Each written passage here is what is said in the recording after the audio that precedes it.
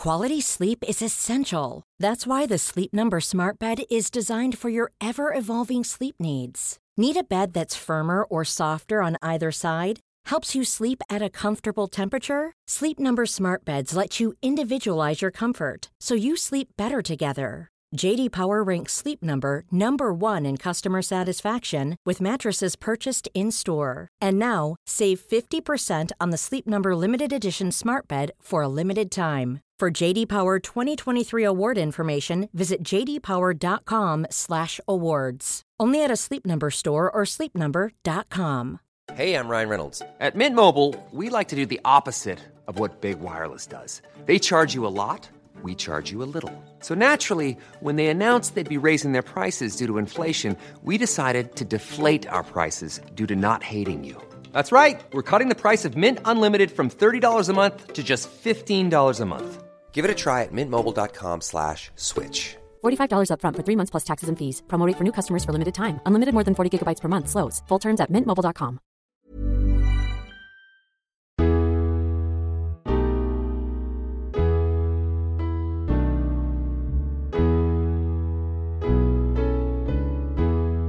Hello and welcome to TLS Voices. I'm Ros Deneen and I'm delighted to be joined today by the TLS Classics editor, Mary Beard.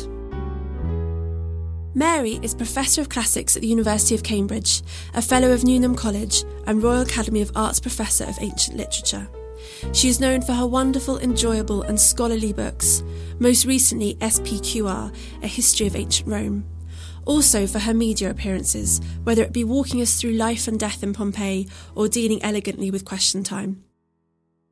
But we're here today to talk about A Don's Life, your wickedly subversive and incredibly popular blog, which has just reached its 10th anniversary and which, I can tell you, has had 7.6 million page views over 10 years and 38,000 comments. Mary, can you tell us a little bit, first of all, about how the blog came about? It came about, from my point of view, pretty much by accident. And the TLS was being very avant-garde 10 years ago and realising that, online communication was where it was at. And the editor said, would I do a blog? Now, I have to confess, I didn't actually know what a blog was then, or at least I'd never read one. And in fact, we rather charmingly at the TLS and on the Times used to call them weblogs still.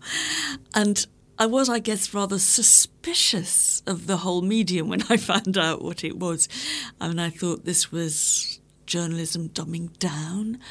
And I also thought it would be a little fad, which would probably be dead in 6 months anyway. So I'd take it on and see. But I quickly changed my mind.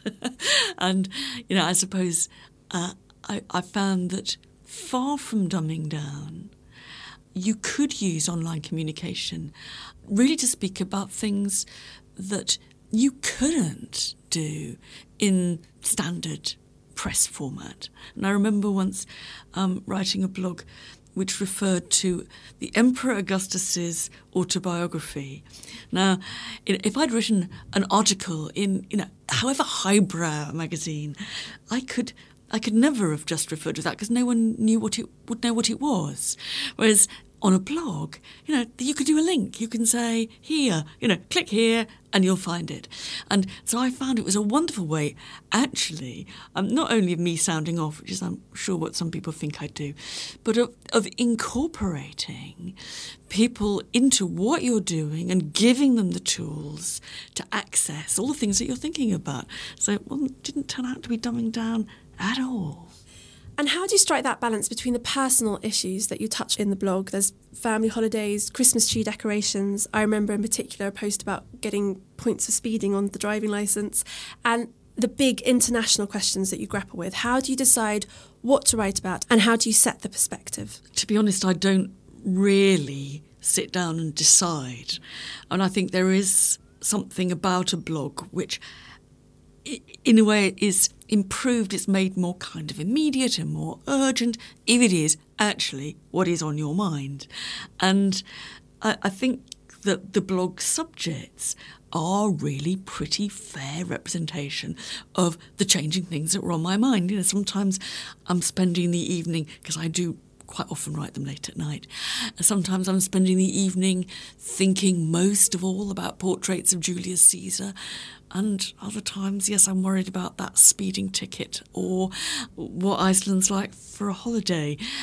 So I think it's what you see, for better or for worse, is what's going on in my head. The blog entries have been collected into 2 books now. That's very unusual for online content. How did that come about? I think that it was really very simple. That some people said that it would be nice actually to have some of the best posts, and to be honest, not all the posts are in there. They've been quite carefully selected. It would be nice to have some of the best posts in a different format, and I think that's what's quite interesting about the medium, is that you can explore the blogs online in all kinds of places, but actually not many people, I suppose that's changing with iPads and stuff, but not many people take their laptops or their mobile phones to read in the loo, and they still like actually to read a book in bed, real paper book. And so there was something that was quite nice about putting the blogs into a different location where people still really wanted to read good old-fashioned print.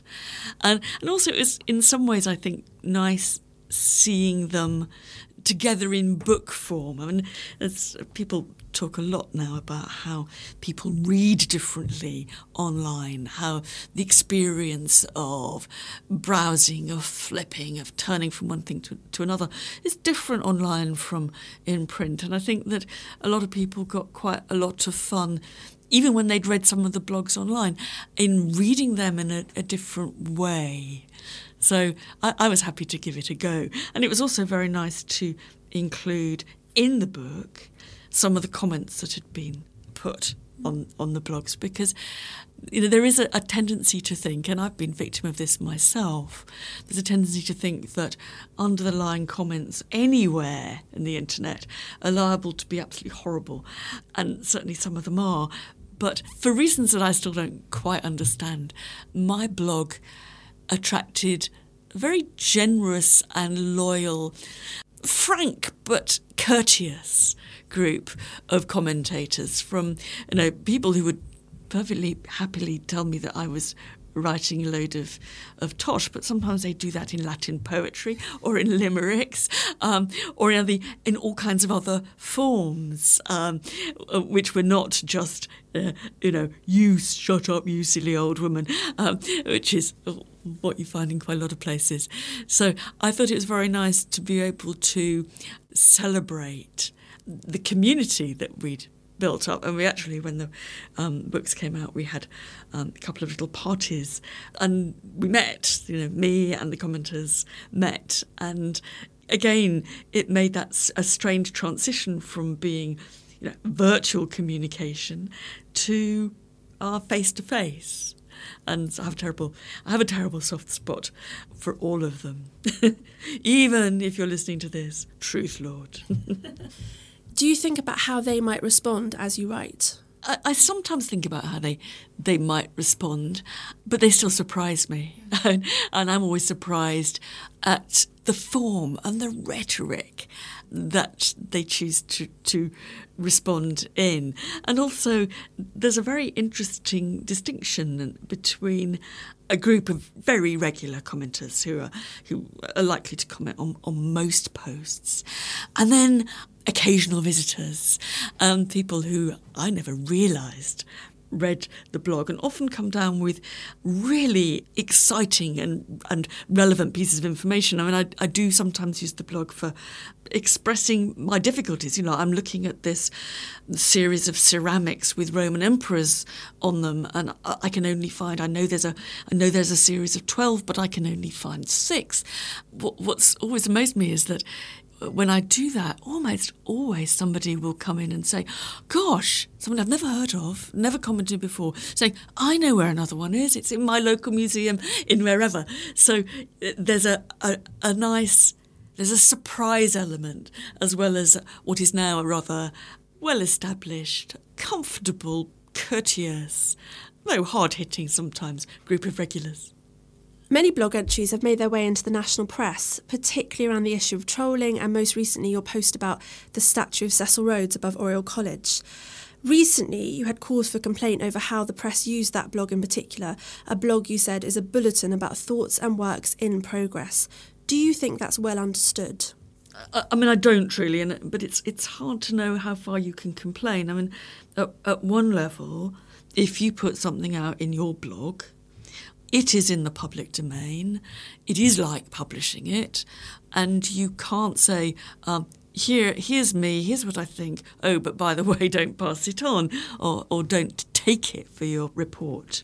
What I think irritates me is not so much the use of it itself, but the way sometimes desperate journalists will kind of conceal where these words come from.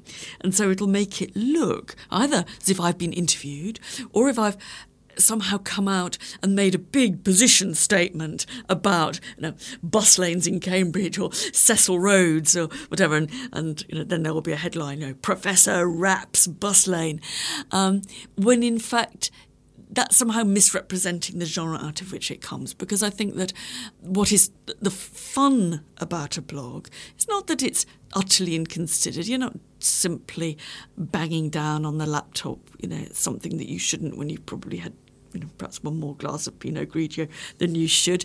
It's not utterly unthought out, but it is, as I said, work in progress. It's what I think now at this minute. And I think the readers of it online understand perfectly well that that's the case. When it then turns up in print, it's another of those nice differences about how different media make things sound and different, give them a different authority. So I do get... And so if somebody reports it and says, in her blog, late on Friday night, Mary Beard wrote, I feel quite happy with that. But the idea that I was, trying to share with the world my final views on this topic, that ain't true. And what about Twitter? Does that compound it and make it worse?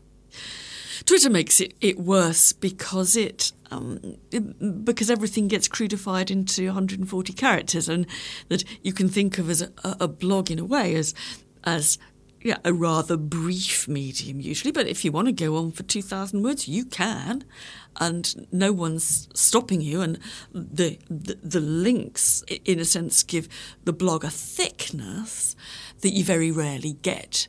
I've lost out on Twitter. I've also gained hugely, and I do tend to tweet when I do blogs on particular topics because it draws that blog to the attention of people who might not otherwise see it. But if I had to give up one thing, I'm going to give up blogs or give up tweeting, I'd give up tweeting. Do you have any favourite posts or any that you wish you could withdraw? I don't think that there are any that I wish I could withdraw, partly because I have come to see them very much in that sense of their occasional works in progress. And I'm sure there are some things I look back I don't agree with any longer, but that was always the deal. This is what you're thinking now. Your favourite blog posts, change with one's mood, but over the last couple of years, while I've been writing as PQR, there are a group of favourite posts that, as it were, came upon me a bit unexpectedly. Because when I was writing the book, and really all I was thinking about was writing, that was what my head was full of, I would sometimes get to the evening and I'd think, what on earth am I going to blog about? Because all I've been thinking about is writing this book. There isn't anything else in my head. And so I decided to start, from time to time at least, writing blogs about exactly how that went, how many words I'd written, how I'd not met my target, where I was finding a problem, why chapter 4 wouldn't work, or whatever. And I thought to start with that this was perhaps was a bit self-indulgent, but it turned out that a lot of people were absolutely fascinated, and simply by seeing that process of writing. What does it feel if you're writing a big book and you're stuck and you're explaining to people at night why you got stuck? That's actually taking people right into, or as close as they can ever get to, the process of writing. And I now see, as I look back at that series of posts, and I see them there as partly my memory of the difficulties, the little triumphs, when you finished a chapter, how good you felt, how many hours a day you spent at it. And I think that often academics and writers in general are very bad, really, about sharing actually what it is like to sit down and write a book with other people. It becomes a very solitary process. So it's, in a way, I feel now proud to have kind of put a bit of that out into the public domain. So you have no plans of wrapping up anytime soon? It now seems to me that I'm very identified, and I sort of identify myself with the blog. So, it's true that occasionally I think, God, I have just spent 3 hours this week just writing 2 blogs. Was that a good use of time? And yet, if I didn't have the blog now, I'd feel a bit diminished. I'd also miss what has become the companionship of it. And so, of course, there are some disadvantages, not least by having it quoted or misquoted and the time it takes. But overall, I can't now much imagine life without it. I think I might get rid of the little heading, a wickedly subversive commentator. But the trouble is, once you've had the heading wickedly subversive commentator for 10 years, you think, what on earth is it saying about me? Now to say, no, I'm not. I'm ceased to be wickedly subversive. So although, because I never invented that heading, although I could quite happily live without it, I think taking the decision to put wickedly subversive into the online waste paper basket would be very difficult to do. Here's to another 10 years of a Don's life. Mary Beard, thank you very much for joining us.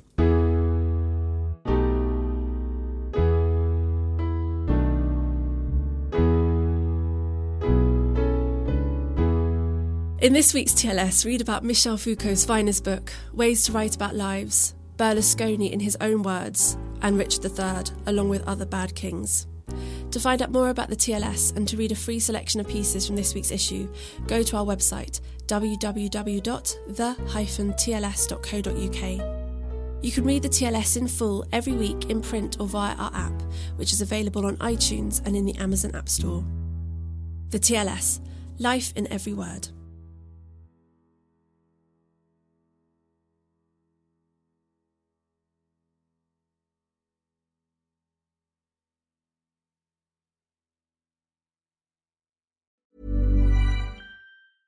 Imagine the softest sheets you've ever felt. Now imagine them getting even softer over time. That's what you'll feel with Boll & Branch's organic cotton sheets. In a recent customer survey, 96% replied that Boll & Branch sheets get softer with every wash. Start getting your best night's sleep in these sheets that get softer and softer for years to come. Try their sheets with a 30-night guarantee. Plus, get 15% off your first order at bollandbranch.com. Code BUTTERY. Exclusions apply. See site for details.